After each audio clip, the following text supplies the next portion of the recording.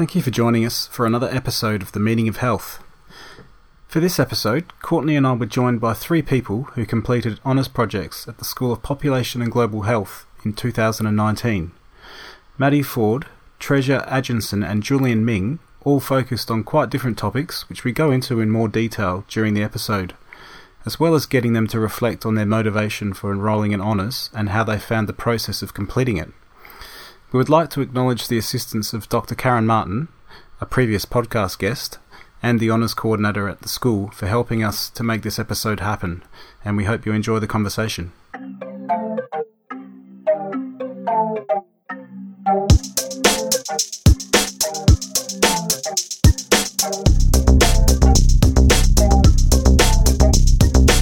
So welcome everyone to another episode of The Meaning of Health. I'm one of your hosts, Craig. And my name's Courtney. And we're here for a very special episode today. We are. We have a room full of people to speak to today, which is great. So we have Julian, Treasure and Maddie, who were honours students in 2019 at the School of Population and Global Health. Do you guys just want to introduce yourselves and tell us where you are now and what you're up to? So I'm Julian. So I'm currently in second year medicine at UWA. And last year I did my honours with my supervisors, Dr. Karen Martin and Dr. Erin Kelty, and I had a great time. Excellent. So I'm Treasure, and I'm currently in the second year of medicine at UWA as well. And last year I completed my honours with Dr. Judith Katzenellenbogen and Dr. Daniela Bunn-Smith, and my topic was on acute rheumatic fever and rheumatic heart disease, and it was very insightful. Mm-hmm. I'm Maddie. I'm working this year with Dr. Karen Martin as a research officer. Last year I completed my honours project with Dr. Nita Sodi-Berry and Dr. Peter Franklin on the incidence of pharyngeal, stomach and colorectal cancers following exposure to asbestos at Whitney. Okay, interesting. A really interesting mix of projects there. Yeah, we've got lots of topics to cover today. Yeah, that's good. So we might start with you, Maddie, as you were last just then. You could be first to tell us a bit about the background of your study. How did you get involved in it? Why did it interest you? Well, I think I went into honours really wanting to build my quantitative data skills. So I was interested in working with linked data, and I knew in the booklet, we've got an honours booklet which has suggested projects. There was a few on using the Whitney cohorts, and I hadn't really ever learned about Whitney, sort of what happened there. So when I met with Peter, it was really interesting, sort of, Do you want to give us a bit of background on what did happen at Whitney historically? Yeah, so Whitney was a mine up in the Pilbara, and they mined crucidolite asbestos, which has obviously since been found to be a carcinogen. And so since the mine closed, there's been two data sets, what's the word? Cohorts? Yeah, two cohorts established. So the Whitney workers cohort and the Whitney residents cohort. And they've been followed up to see sort of their whether their cancer incidence has sort of increased compared to the general population. What period of time did those cohorts cover roughly? You don't, we're not looking for exact figures, but was it 70s or 80s? Or? Yeah, from the 60s till they keep getting updated. So the last linkage was 2017, I believe. So there's people still living in Whitney? No, sorry, that closed. So the town was closed in 1993 and so degazetted 2007. But the mine closed in. So the mine operated between 1943 and 1966. It's sort of measuring their cancer incidence post-closure. And so there's obviously still people alive that were exposed during that time, and you follow them up. Yeah. And there's one thing that's just been mentioned a couple of times. I don't think we've covered it yet in any of our podcasts, and that's the idea of linked data. Yeah. So just very quickly, linked data is the ability to link different health data sets together, like your hospitalizations and your death and all that kind of stuff. So then we get like a clear picture of records for everyone in whatever cohort you're looking at. So WA, we're very lucky that we can do that here. Yeah. So both the workers and residents have been linked to the WA and National Cancer Registry, and also the death register, so to see dates of death. Mm-hmm. Yeah. Excellent. And so what did you find? So because we used two methods for both there was an external analysis looking at the incidence of the 3 cancers. So I looked at pharyngeal, stomach and colorectal. So the incidence of these cancers compared to the general population. And then the internal analysis, so that was external. The internal analysis looked at dose-response relationship. So whether, say, some workers exposed at higher levels had an increased risk of these cancers compared to perhaps residents with lower exposures. And we used 2 methods, passive surveillance. Right, yeah. So we weren't 100% sure whether these people had moved out of the country and then sort of passed away somewhere else, and we couldn't really collect that data. Yeah. So it's just administrative data. Yeah. Yeah.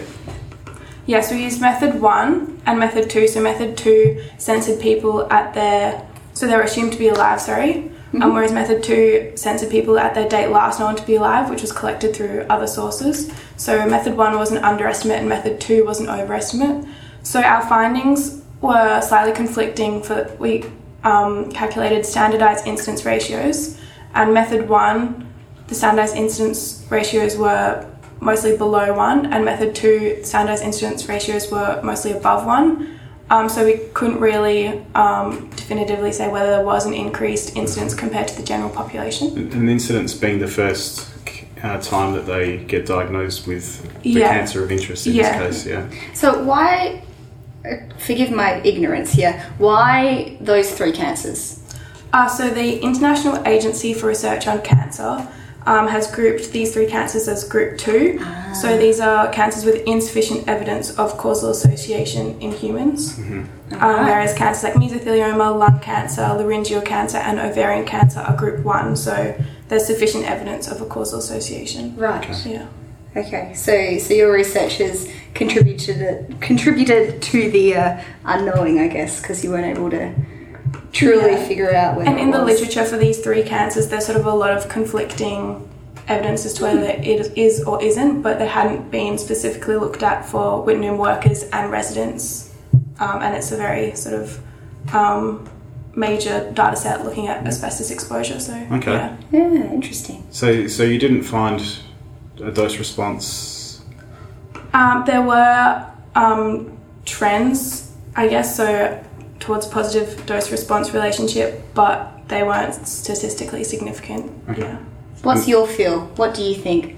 Do you think maybe there's just not enough people so you didn't get significance? Or Yeah, because it's sort of a closed cohort that you can't really add anyone else because it's really just the people That'd you be found. really awkward if you could. Yeah, Yeah. living or working there. So you can't really increase the number of participants to sort of get any statistical significance. Yeah. Yeah. And just outside of that, do you have a sense of how many of those people are still alive? I don't actually have that here. So. Okay. How many were in your cohort to begin with? Over 11,000 in the combined workers and residents. So Yeah. Okay. I mean, it's good for studies. It's not good for the people, but Yeah, it's a reasonable size for doing for analysis. research. Yeah. Yeah, interesting. Yeah, okay.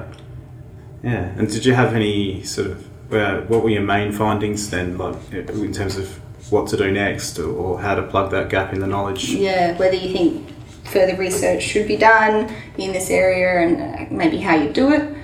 I guess, well, what I found was interesting is sort of the statistical methods that we use. Like I could see sort of further studies trying different statistical methods, I guess because I was going and learning about quantitative data skills. I used Cox regression for dose-response relationships, but I can, like going through that process, I can see other ways you could sort of look at it and compare and see what the different sort of methods found. So that's time to event analysis, so how quickly someone gets the condition. Yeah. Yeah. Okay, yeah, excellent. All right, well, Treasure, how about yourself?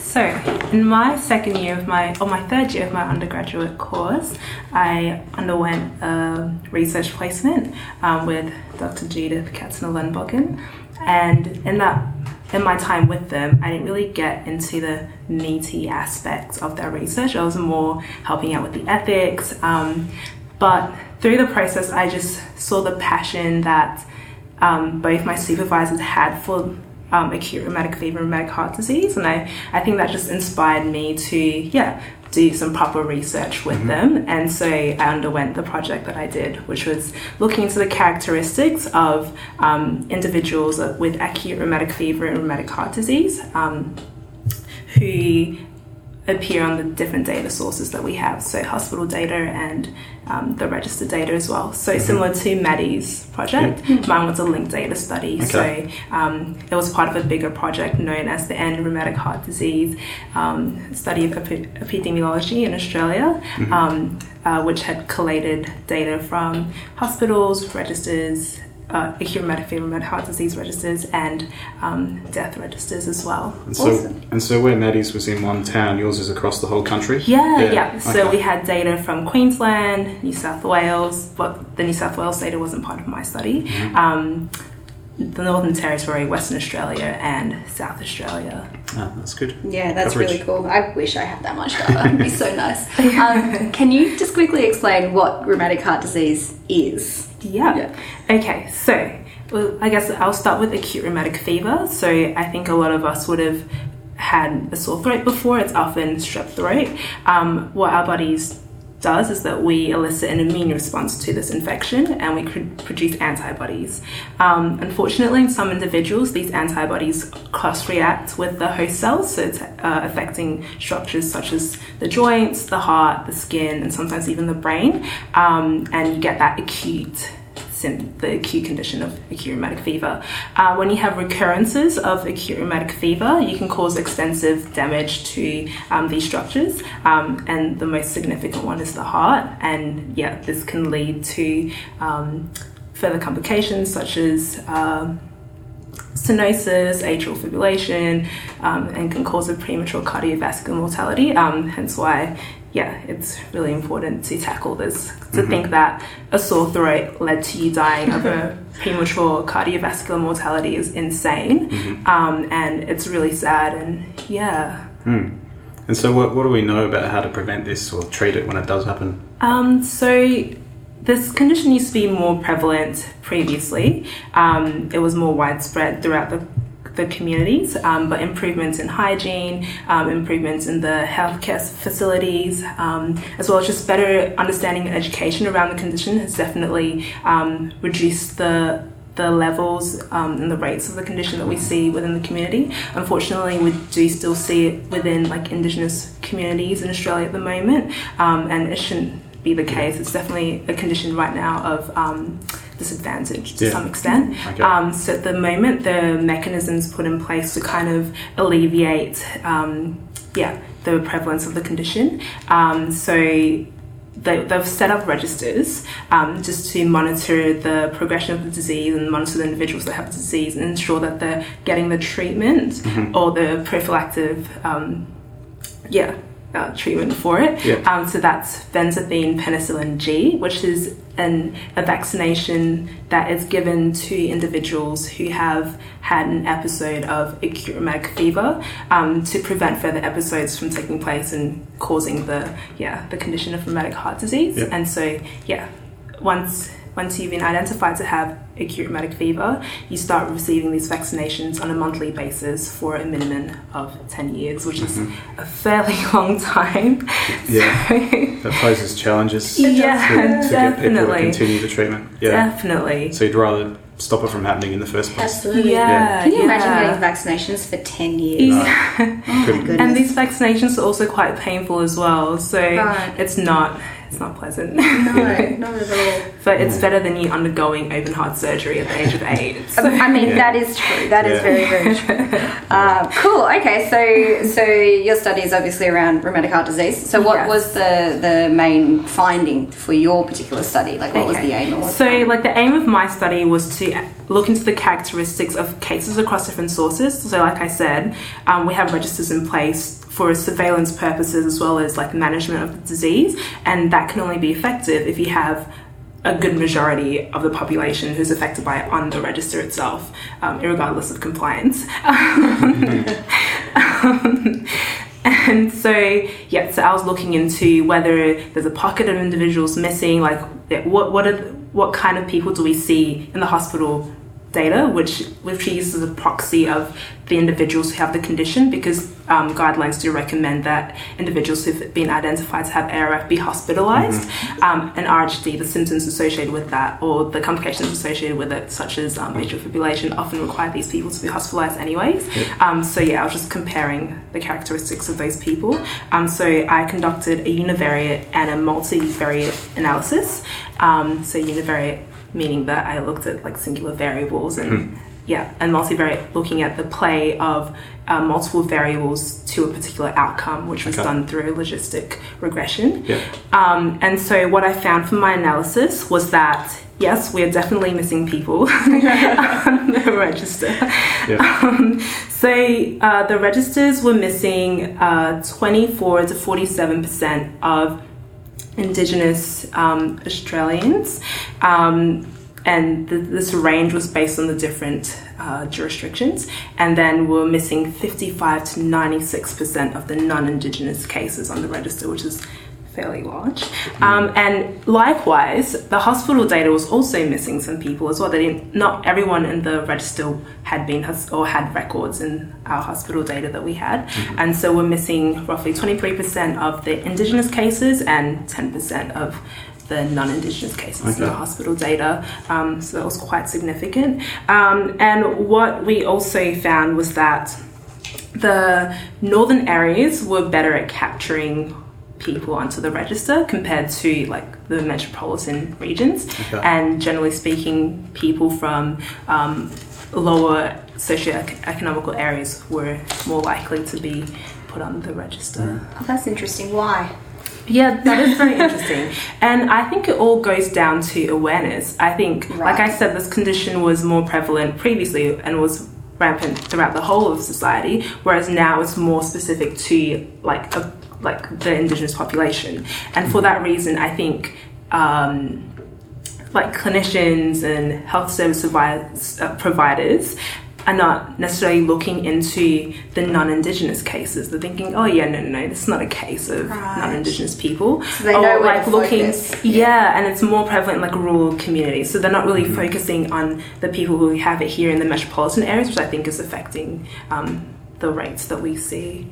And do cases end up on the register based on hospital admissions, or it's based on a notification process, so there isn't any like flagging system in place at the moment. It's based on the doctor's awareness to be like, okay, I have an ARF patient who's come into my clinic, we've done tests at UTC, and they need to be notified and placed onto a register. So without that awareness and without that step taking place, they're not going to end up on a register. And is this a register that's mandatory, like the cancer register is mandatory? Notification is, it's required, it's mandatory, yes. I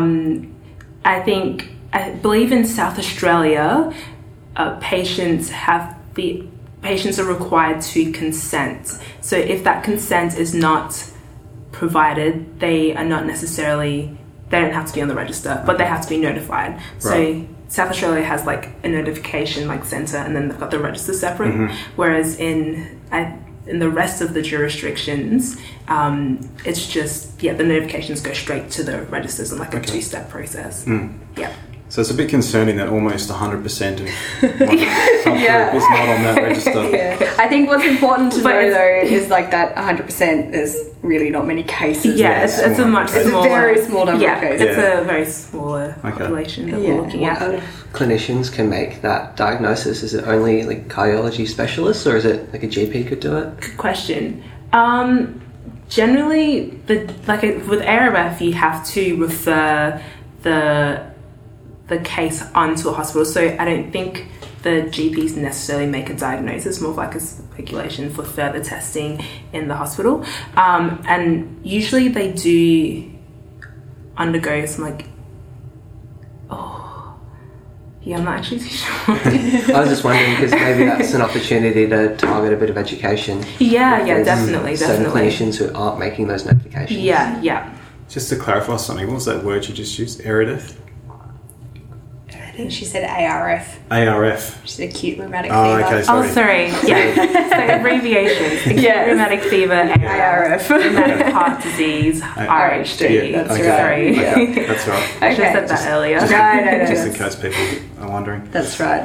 Okay, so now that you've figured out that we've got this big error in recording cases, what would you do to fix it? I think education. I think education is one of the key things required. Education on behalf of clinicians as well as like patients as well. And I think having a more like linked system, that's not the proper word I'm trying to say, but having a more like synchronized system where there is flagging of patients so people aren't being missed just because a clinician didn't realise that there was a notification requirement. Just to make the process a little bit more efficient in that sense, I think, Okay, very good. Julian, do you want to tell us a bit about yours? Your turn. Yeah, so I was a little bit different from Maddie and Treasure. I was a qualitative study. So it was exploring the sexual health training that youth workers and youth service managers in the Pilbara received. And how it all started was I've been providing sexual health education since I was in first year uni, so about 4 years when I started my honours.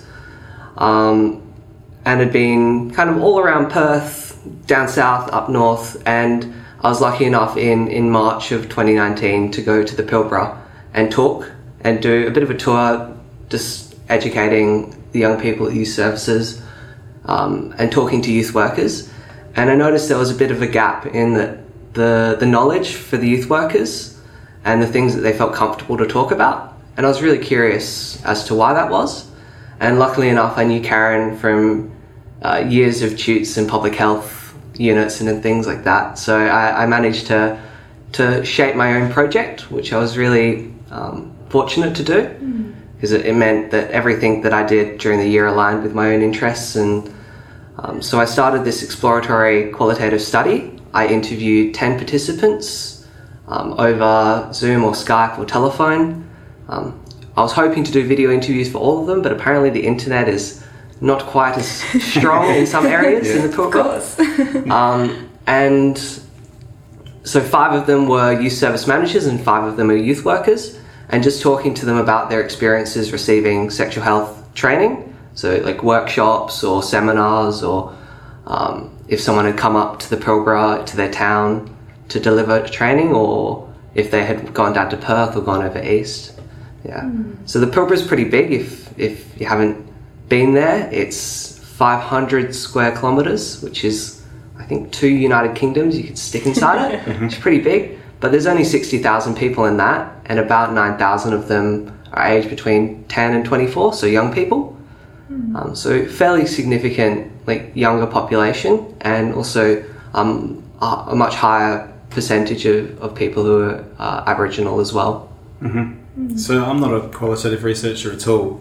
One thing that always baffles me when I do read qualitative research is they talk about the perspective that was taken, or the framework that's been used in designing and interpreting the study. Do you have an explanation for what that means and the particular? And did you have a framework? Yeah, no, I definitely had a framework. It's basically around the philosophy that guides, I guess, the way you gather evidence and the way you consider the data that you're collecting. So mine were all interviews, but you can do, I guess, looking over like case reports, or you can observe. So another way I could have done the study was to sit in a youth centre and watch how the youth workers deliver their content or interact with young people. But I thought interviewing them specifically about their experiences would have been more, I guess, beneficial. So what perspectives was that using then? So mine was a constructivist framework, so that interviewing, that back and forth, that conversation with the youth worker over Zoom or Skype just allowed me to get an idea of their own experiences, and the way that I was asking my questions were also kind of shaping what data I was getting. So it was very much a shared, I guess, knowledge building exercise. So you were kind of collaborating on the study as opposed to here's the questions, answer them, and I'll go and analyse them. Exactly. So what kind of questions were you asking? So I was asking them about what training they'd received, what education in school they got in terms of sexual health. And one of the findings was that youth workers weren't getting very much sexual health training specifically provided by their service, or that they managed to get on their own. And so a lot of them were falling back on what they learnt in school, whether that was from their friends or the PE teacher really didn't want to be there. And that was quite problematic because it was often inaccurate and not evidence-based. Yeah. And how does that manifest in terms of outcomes, like poor outcomes later on? Yeah. Particularly in, I guess, rural as well. Yeah, and like 99.9% of the Pilbara is classified as very remote, so the highest level of remoteness. And it's only Karratha, Headland and Roebourne, which are the main towns on the west part of the Pilbara that are remote. Yeah. But the young people there have a lot higher needs, I would say, as a kind of population than a lot of metro or greater south, the rest of the state. There's high issues with alcohol and drug use, lots of crime, sexual abuse and domestic violence as well. So often the households are unstable, the education, like attendance is not great. And so all of those opportunities that we take for granted down here in Perth are often missed with young people there. And so the youth centres and the youth workers and those interactions are really important relationships that young people have, and a really important potential source of good sexual health and relationships information. And so with that in mind, what did you find, and how can you see that benefiting the community? Your findings? Yeah, so I talked to people from 6 different towns, so both West Pilbara and East Pilbara as well, and it's not a homogenous kind of group. You can't just say like Karratha is the same as Newman, is the same as Headland, is the same as Roebourne. It's all very, very different. But the people I was talking with, they were finding that they felt that their training was inadequate, that they weren't sure what they could talk about, both like in terms of what's acceptable to parents, what's acceptable culturally to the community, and where the limits of their own knowledge was. And they wanted more confidence and more skills to be able to talk to young people because they felt it was important. They felt it was part of breaking that cycle of disadvantage often. Yeah. Okay. Yeah. And so with that knowledge, armed with that knowledge, how do you think things could be improved? So one of the big findings was that youth workers and youth service managers, so the people who, I guess, are maybe not directly interacting with the young people themselves, but are helping and supporting youth workers wherever they work. It was a real struggle for them to get training for those youth workers, for the youth service managers, because of the remoteness generally. So they had the choice of either flying one person down, as one participant explained it. They could fly someone down to Perth to attend a 3-day workshop, but that would be their yearly budget for training because they have to pay for wages, accommodation, flights, the training workshop sometimes. And then that one person would come back and they were maybe one of 2 youth workers in that service, and now they're inundated, they're swamped with all of this extra work that they have to do, and then they get a 10-minute slot in their 1-hour meeting to talk about this 3-day workshop they've done, and it just doesn't work. Versus when they had the opportunity to bring up a facilitator who had that knowledge and experience and could tailor it to that community. They could bring them up into the town. They could invite other services to collaborate with them, and instead of only having 3 people in the workshop, they could have 20, the entire youth sector sitting in one room talking about, well, these are the issues that we've faced, this is what we've been seeing, oh, you're doing this project, let's collaborate. So I think overall, bringing the training locally and having a really strong sense of community collaboration was something that all of the participants echoed. And just quickly, we probably should have asked this earlier, but what falls under the banner of sexual health? Yeah, that's a really good question. Depends on who you ask. For me, I've been doing sexual health education for 4 years. Basically anything that touches sexual health is mine, whether that's mental health, relating to kind of sexuality, relating to identity, around sexual identity and gender identity.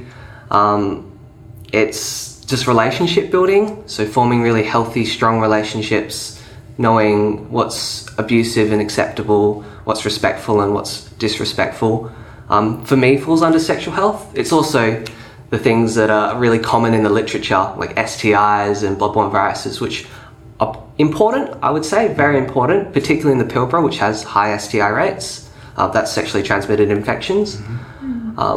But I don't think it's all of what sexual health is kind of envisaging.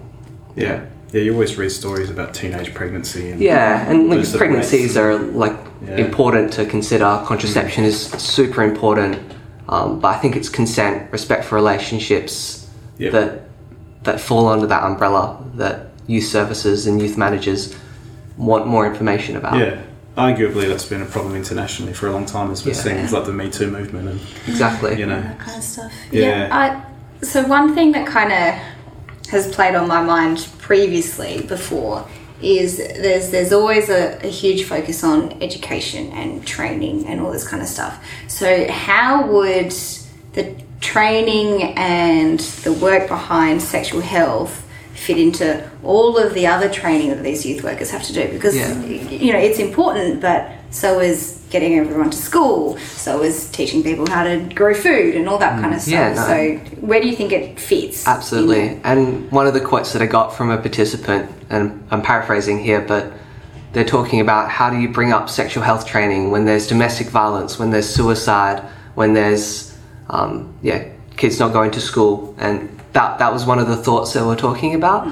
But another participant put it really well, and they were saying, well, it all fits together. It's not just one isolated, fix this issue. For these young people, their entire life is AOD, domestic violence, sexual health. Everything fits around them, and it's this cycle of, I think, when you're in this kind of disadvantage of everything just becoming overwhelming. And I think sexual health needs to be tackled before we can get a grasp on everything. I think we need to focus on sexual health, focus on mental health, AOD as a collaborative, and not just leave one of them out. So no service silos. So I'm a sexual health practitioner, so your drug problem doesn't matter. Exactly, right. Because that's exactly. Using that example, drug problems might influence consent and the ability to consent.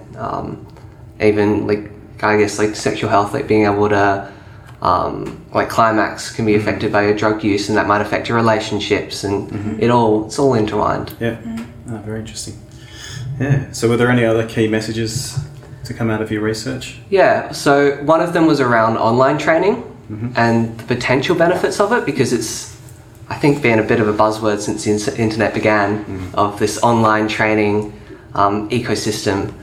And I haven't quite yet met anyone who's been entirely satisfied with online training modules of any kind. And there was no exception for the participants that I met.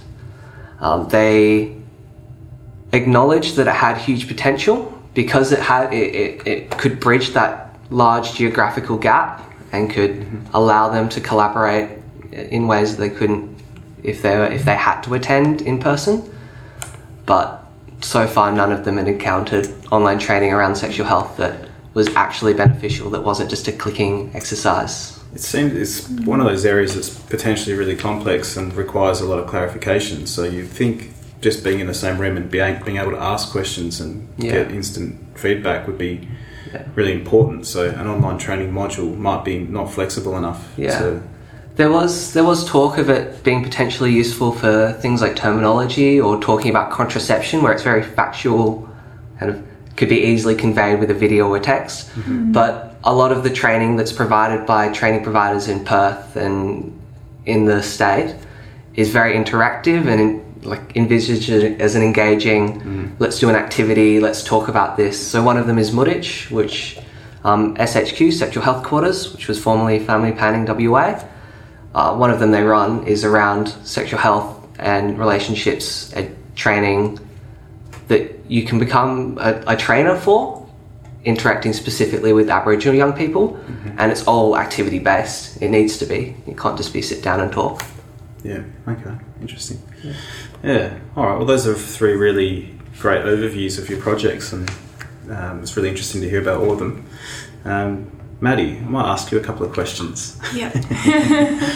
Just about if you had any kind of general feedback about the process of going through honours, and if you were advising someone who was thinking about doing honours, what would you say to them? Anything, kind of hints or tips? Or I think it's really hard to explain.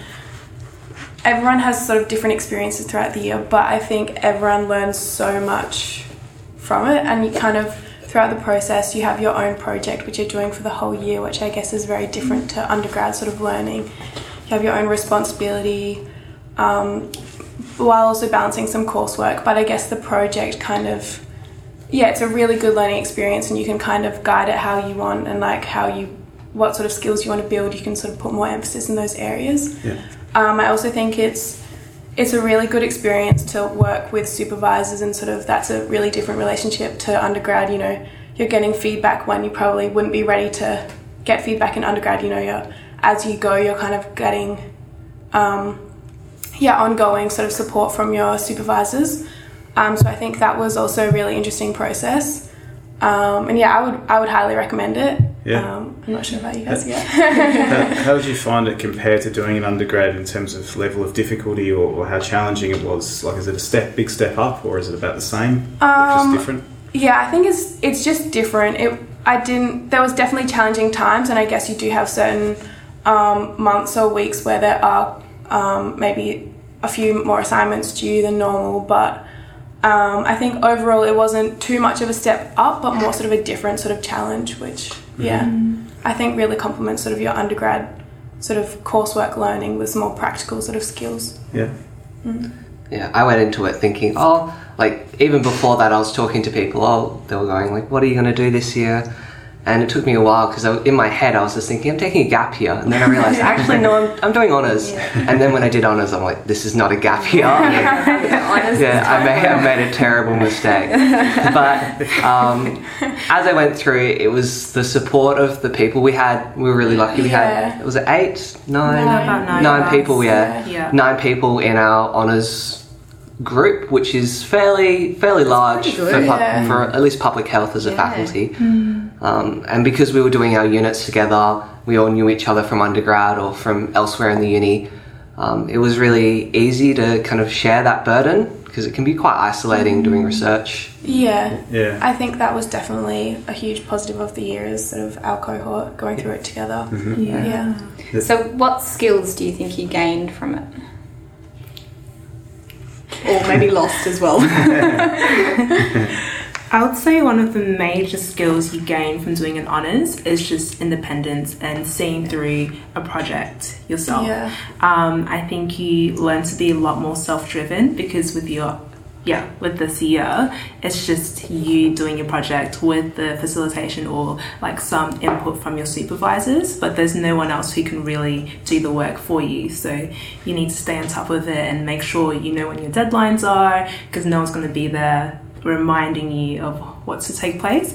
I think it's a year where you can explore any specific areas that you have a passion for. So like Julian's passion was sexual health, and he was able to explore that further and even have an impact within that field of work. And with mine, acute rheumatic fever, rheumatic heart disease, and with Maddie it was asbestos and getting to know a little bit more about qualitative data. And I'd say that was pretty much the same for me. I had an interest in quantitative. Quantitative, I'm so sorry. My bad. We knew what you're talking about, it's fine. Quantitative data. It's just a couple of letters different.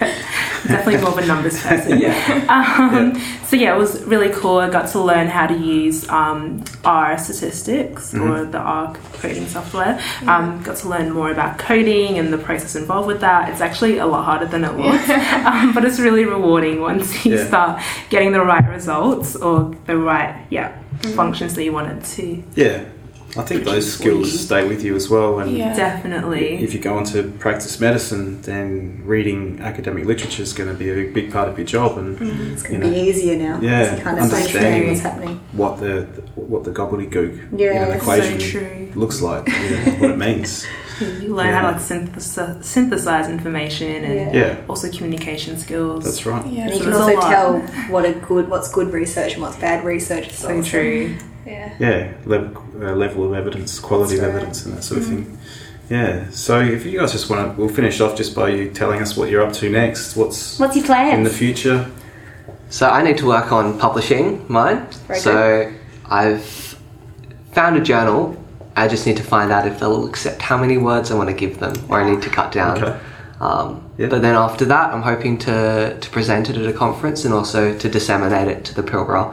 And disseminating to the Pilbara is the main aim. That's what I did it for the youth workers on the ground. Mm-hmm. And so hopefully from that, we'll see an improvement in the way training is delivered to youth workers. So who are the key stakeholders in that area? Like which organisations kind of run the services up there that you would want to speak to the most? Yeah, so Headspace, if it's the youth mental health organisation nationally, but they ran a pilot Headspace Pilbara, and I think they're going to get more funding, so they're going to continue through, and they're a really good organisation for coordinating all of the youth services up there. Mm-hmm. And WACOS, the WA Council of Social Services, as well as Youth Work Australia or Youth Work WA. So those are all peak bodies who can help kind of keep in contact with different organisations and youth workers directly. Yeah. Oh, very good. Yeah. Excellent. What about you, Treasure? So from here, I'm hoping to synthesise and cut down some words from my manuscript that I submitted and potentially publish to a journal. I was fortunate enough to be accepted to present at a conference, which is exciting. Which conference? Public Health Association Australia. Nice. Yeah. Is that the preventive medicine conference? Yeah. Very good. That's in May, so I need to work on my presentation. I hate public speaking so bad.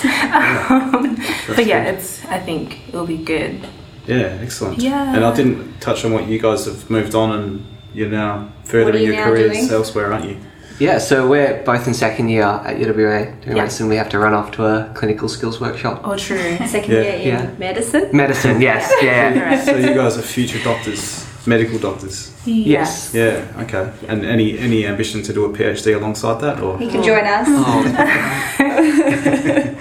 Terrifying but rewarding if I did do it. I'll, as a side note, I've done honours, masters, and now I'm doing my PhD. Wow. Honours by far the hardest year. Masters was easier, PhD is the same as masters. So if you ever consider doing a PhD, I think it's easier than honours. You get a bit more time. You do. There's more time to kind of process. And you do a bit more work, but it's I guess that was the main challenge of honours, is it is like such a short amount of time and it goes so quickly. Yeah. And what about yourself, Maddie? What next? I'm also going to work on publishing, but now I'm working on sort of new projects in a sort of new area in trauma-informed practice. Finishing up, I'll keep going with this project and then hoping next year potentially to move to Broome. Now I've locked myself in, I can hold myself accountable and sort of work in more community health promotion work. As well. Any particular area of health promotion? No, I'm pretty open at the moment. I need to look into it a bit more, but I feel like moving to Broome seems like quite an exciting experience. Yeah. Excellent. Yeah, particularly for health promotion as well. I feel like that's necessary. Yeah. Excellent. Yeah. Any final thoughts before we sign off? I'd say, doing honours. Like, don't feel daunted by the process. I think prior to me starting, I was a little bit nervous and anxious. I'm not too sure how I'll go with the research and doing a whole year by myself and whatnot. But there will be people there to guide you through the process, and it'll be very rewarding once you reach the end of it. And you'll be so glad that you did it. It's achievable, but like challenging at the same time. Sort of, you do feel really rewarded at the end that you've made it through the year. I should probably give a shout out to Dr. Karen Martin as well. Yes. Who does have a set of gentle hands to help guide people through the process as well. Yeah, absolutely. I definitely think population health was a great honours experience, and sort of the way they run it was really good. Excellent. Well, thanks very much for taking the time out of your busy study and work schedules. Thank you so much. It's a good opportunity.